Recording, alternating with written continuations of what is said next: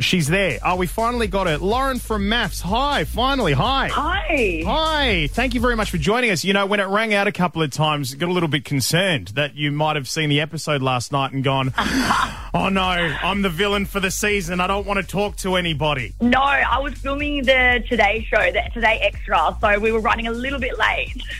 Lauren, having watched the show back, is it what you anticipated it to be and how you remember it taking place on the day? Yes, exactly. Everyone's saying to me, oh, what do you think about the edit? I'm like, that's me. That's what happened.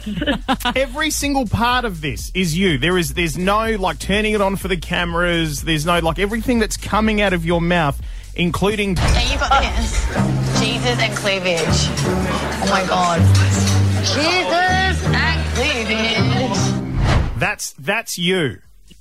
That is me, honestly. If you ask anyone that knows me, that is me. I mean, I'm so glad that you're committing to who you are, Lauren, but no disrespect, but I do feel like you're going to come across as a bit of a hot mess. I am a hot mess, and I know I can respect that. And I mean, what you saw on that wedding day, well, there was nothing but hot mess. So, I mean, you can't make any other conclusion, really, can you?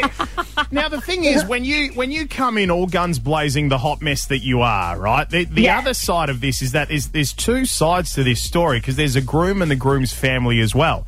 So once all of that started to come out and the initial just being able to look at you has disappeared, now they're getting to know you. What was his family like towards you over the night? We had the best night ever. We all got along so well. His groomsmen and I were in stitches the entire night. His sister and I got on famously, but of course they showed, you know, the pieces to camera of her making some fairly judgmental comments, but over the course of the night we had a fantastic time. Jono's sister ended up going out to playing pokies all night at the casino with all my friends. Like, we had a really fun time. Okay. Now, one of the things we're questioning, Lauren, is we hear that it takes a few months at minimum to get yourself on MAFS through the whole process, etc. Yes.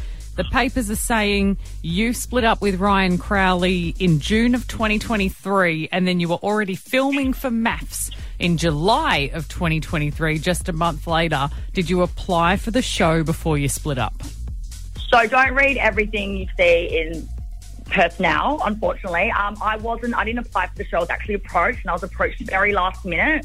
Ryan and I split up at the beginning of May, and I was approached at the end of July and didn't start filming it till the very end of July. So it was all very rushed, but yeah, there was no overlap and there was no application. Okay. Were you ready? Were you like, yep, I'm out of this relationship. I'm good to go and marry somebody and start a new life? I'm going to be perfectly honest, probably not. It was a very spur of the moment, wild decision that it was a very difficult decision to make. Ryan and I, our relationship kind of ran its course, and we're still very good friends to this day. So, look, it wasn't an easy decision, and I probably wasn't 100% ready, but I went in there and I gave it my all, and, you know, still going strong. Still going strong. Yeah. Lauren, out of curiosity, how long are you contractually obliged to keep your marriage going after the show ends?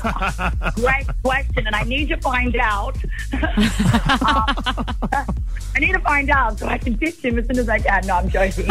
Now, I mean, clearly they've set you up for big things over the course of this season. It was some fun airtime we got to see of you last night. But there was another article we came across. It said that you regretted it in the morning after the wedding, but it was on the show. On the show, you regretted the morning after the wedding. That's what you were saying to the camera, and yet you're here telling us that things are still going strong. So what changed? What's made you come around to Jono?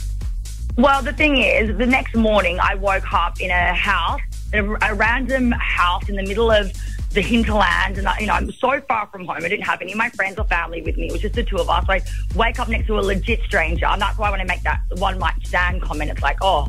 But then I realising the commitment that I've made, and I am being sent off to a random mountain with literally one other person that I don't know, and I was so uncomfortable, and I just completely closed up. But then when we got back to Sydney to start filming, like the dinner party, and then when we move into Sky, I felt a lot more at ease. I was around other people. I didn't feel like I was on a mountain with a complete stranger, and I just kind of eased back into it. And then we actually have an opportunity to like develop a proper relationship. But, it is insane to marry a complete stranger and have to wake up next to them and realise that you're committed to this. And so it wasn't because you both slept together on the first night and then all the chemicals were gone and then you've woken up and you're like, oh, now I'm not interested. No, I think we drank a lot and we got to bed and we passed out. So you didn't? No, we didn't. But he probably woke up next to me and went, I'd been catfished, had all my makeup off, my tan off, eyelashes off, and he was like, who is this person laying next to me? Mate, you sound like an absolute riot. You're going to give some real action to this series, so we look forward to seeing more of it. It continues tonight, 7:30 on Channel 9 and 9 Now. Perth's own contestant on MAFS, Lauren, thanks for joining us this morning on Pete and Kimber. Thanks, guys. It was so nice to talk to you. Looking forward to chatting again.